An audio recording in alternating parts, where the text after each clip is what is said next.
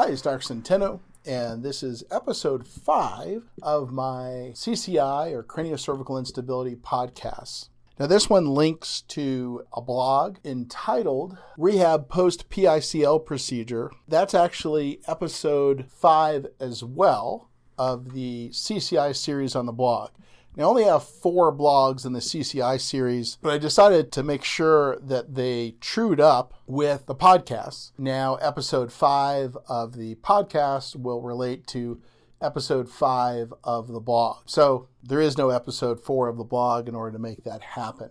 On this 5th episode in the podcast for craniocervical instability, we're going to be talking about what kind of rehab can you do after your PICL procedure. And this same rehab would apply to patients who are undergoing other types of treatment to stabilize the upper neck, but it's pretty specific to what we do with PICL. If you haven't had a PICL procedure yet, then this will give you some idea of what the rehab will look like and what to expect after the procedure. So again, craniocervical instability, as you know, is when the upper neck joints move around too much due to lax ligaments, and these are the ligaments that hold the head on. At the same time, this can cause all sorts of problems, headaches, dizziness, visual problems, imbalance, rapid heart rate, etc. The PICL procedure that we use, we're the only folks on earth that perform this procedure right now, which I went into why that is the case in past podcasts. But it goes through the back of the throat in order to be able to inject some of these high upper cervical ligaments that can't be reached any other way. And our goal is to prevent the need for cervical fusion, which is a dog with many fleas. Although there are patients out there that really need cervical fusion, if you don't really need one, you don't want one. So let's go over rehab post-PICL and also what to expect after the PICL procedure. Right after the PICL procedure, patients fall into 2 different categories. A lot of patients actually feel better right after the procedure. They may be sore from the procedure itself. They may have a dull headache from the procedure. The back of the throat obviously may be sore. But because of the swelling in the ligaments, that leads to a sense of stability that they haven't had in years. So they can feel pretty good for 1 to 2 weeks while those ligaments are tight. Again, they're swollen, so they're tight, and the patient feels stable. Now, obviously, that swelling, that acute inflammation goes away within usually 2 weeks, and then the ligaments go back to what they normally are, so the patient goes backwards at that point, and then the ligaments can tighten down over that several month period, and usually most patients feel that by month 2, 3, 4, somewhere in there. Now, we also have patients that have extreme reactions right after the procedure. We have a small percentage of patients that become very nauseous and even have some nausea and vomiting after the procedure. We have some patients that get a substantial headache after the procedure. So realize that all of those things are possible, but the most common reaction is to feel sore with headache, soreness in the back of the throat, but generally better for that first 2 weeks or so despite that soreness. That's kind of what to expect after the procedure. The rehab or the rehabilitation here is an important thing to understand, and I get asked this question a lot, hence the reason I'm doing this podcast and the reason I wrote a blog on this.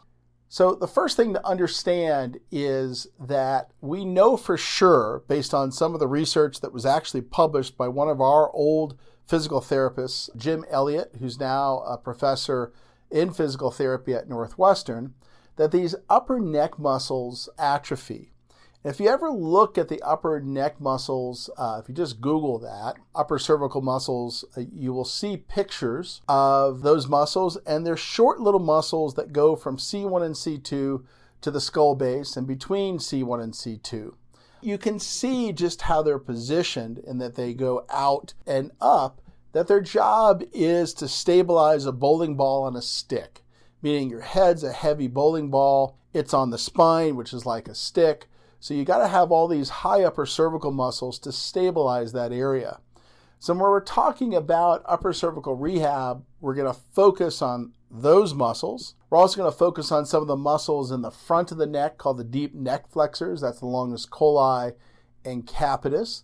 and then eventually some of the stronger muscles in the neck around that. In addition, realize that the entire neck has little muscles that live from segment to segment, called the segmental muscles, also called the cervical multifidus. And the job of these muscles is to stabilize segment on segment. And then outside of that, you've got the big neck muscles, the trapezius, the sternocleidomastoids. Those are muscles you may have heard about. So those are all things to think about when we're talking about rehab and strengthening these muscles. The other thing to critically understand is that stability is two things. Stability, on the one hand, is ligaments. So we're trying to strengthen ligaments on the PICL procedure, but the other half of stability is muscles. So it's critical that at some point you get these muscles that haven't worked for a long time back online, or you're not going to get the full effects of the PICL procedure. So again, I'll say that a second time. Stability is half ligaments and half muscles. We can hopefully help the ligament side with the PICL procedure, but you've got to be able to work on the muscle side yourself. Critical concept there. The next concept is, are you ready to even start this program? And that's an important thing to consider, because most patients that we see are not really going to be ready to do any kind of rehabilitation work until they get done with usually their second or third PICL procedure. PICL procedure is generally not a one and done. Generally, it'll take several of these procedures to get the patient where they need to be. Normally, those procedures happen every 4 to 6 months. So it may be a year before you're ready to start rehabilitation. Why? Because when the ligaments aren't tight enough, it's very difficult to strengthen. As the ligaments become tighter, it becomes easier to strengthen. So you have to constantly ask yourself if you're ready for this. Now, how do you know if you're not ready for this? Well, if any kind of physical therapy exercises, including any kind of neck range of motion, will flare you up for days, you're not ready for this. Patients generally know when that's changing, meaning that in their life after their PICL procedure, if this is effective and if the patient is a responder, they'll start to be able to notice that they hold their adjustments longer, that they can do more functionally before things go, quote, out. And they notice they can move their head and neck around more and do more things. That's when you're starting to become ready for this type of program. So let's go to some simple concepts. So if you're ready for rehab, there are 3 different levels that we're going to talk about. Simple low-level rehab, mid-level rehab, and higher-level rehab. Now, before we get there, one of the things that you can do while you're working towards rehab is work on curve restoration. We often see a lot of our PICL procedure patients who have lost the curve in their neck, and they need to get that curve back. So one of the ways to get that curve back is to go to idealspine.com on the internet and look for a chiropractic biophysics provider in your area. These are chiropractors who specialize in getting the curve back in the neck. Now, there's a little strengthening involved, but it's mostly really very specific types of traction to increase the curve based on measuring what the curve looks like. And again, a lot of our patients with craniocervical instability have lost their curve. What does that do? That puts more stress on the craniocervical junction higher up and more stress on these already loose ligaments. In addition to that, we have the head moving forward, which leads to all sorts of other problems. And we have the weight shifting forward onto the discs as you lose your curve, rather than being evenly split between the facet joints and the discs up front. Again, something you can do before these rehab programs is to work with a very gentle curve restoration chiropractor to try to get the curve back. So you can consider that your prehab, if you will, or your pre-rehab program. Now we'll get into simple low-level rehab. You know, the simplest form of low-level rehab for craniocervical instability after the PICL procedure is something that you can make at home. Go and get yourself a baseball cap and a laser pointer. Obviously, there are laser pointers at lots of different stores out there. Usually you can buy some at Staples. And what I'd like you to do is to tape that to the top of the hat. So use some duct tape, whatever you need to do to get it on the top of the hat. Then I'd like you to find a nice blank wall in your home or something that approximates a blank wall. And I want you to put a couple targets on that wall. What I mean by targets are you can tape up some pieces of paper, put some sticky notes on the wall, whatever you need to do to identify some areas on the wall where you're going to look while you're wearing this hat, and you're going to point the laser pointer at those spots. And then I want you to get yourself about 5 to 10 feet away from the wall, depending on how big a wall you have and where you want to put those little sticky notes or spots on the wall. And you put the hat on, make sure it's good and tight and doesn't move around. And then I want you to look at the wall, and I want you to very, very slowly and carefully move the laser pointer dot that'll be now shining on the wall to those points.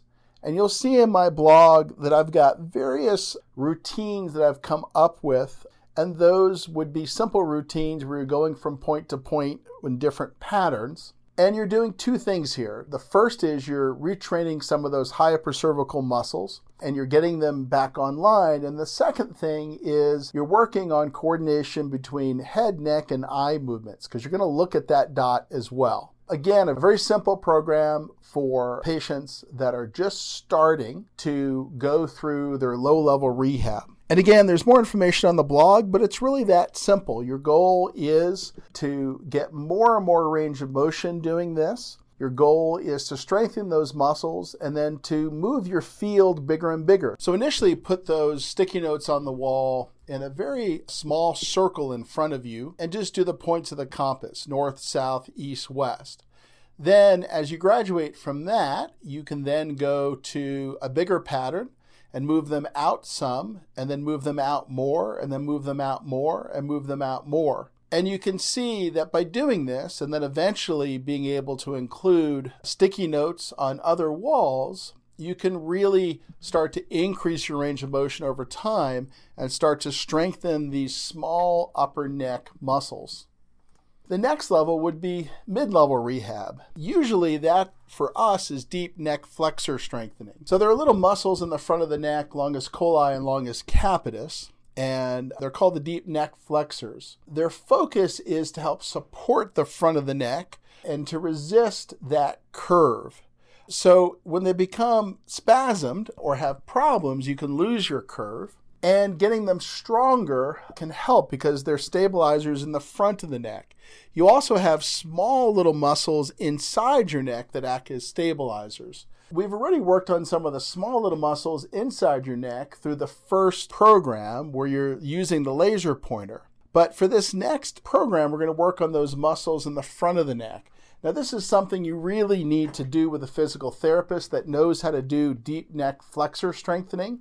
So you really want to ask your local physical therapist if they've ever done this kind of work. And normally there's a small little blood pressure cuff looking thing that's put behind the neck, and the patient actively tries to straighten their neck and reduce pressure on this little blood pressure cuff looking thing and strengthen the deep neck flexors. Now, interestingly enough, there's published research showing that strengthening the deep neck flexors can lead to decreased headaches. So this is a good place to be at a mid-level. And then finally, we've got advanced level rehab. And that really takes usually one of two forms. There are two different things that are out there. Obviously, there are neck strengthening programs that can be done, but they're not really very well controlled. And so for higher level rehab, we would recommend either using a multi-cervical unit or a gyrostim. Now, a multi-cervical unit, this is a relatively big machine that lives in a physical therapy office. It's made by a company called BTE. There's a link on the blog. Basically, the patient's head is put almost in a halo-looking device, and you can vary the weights and do lots of specific motions with the patient as you strengthen those neck muscles. This is only for patients that have reached absolute rock-solid stability, or you're not going to be able to do this without flaring yourself. So realize that that's where these patients are. In addition to that, something that's not quite as challenging initially, but can be as challenging as you advance the program is something called a gyrostim. And again, I've got a link to that on the blog. And the gyrostim is you're sitting in a chair, and that chair moves a bit, and you're pointing a laser pointer like we did with our other exercises to help coordinate head, neck, eye movement.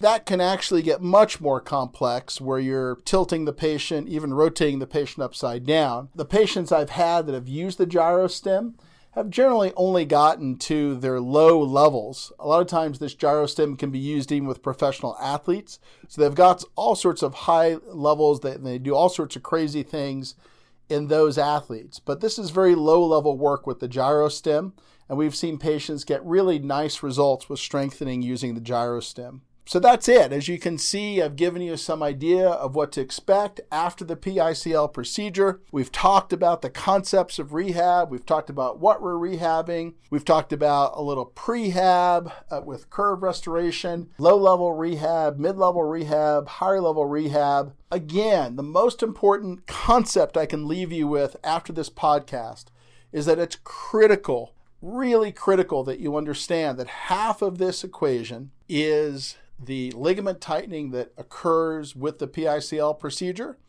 And the other half of this critical equation is getting those muscles stronger. I can do one of those, but you need to do the other. So thanks so much for listening to episode 5 of our CCI series, and have a great day.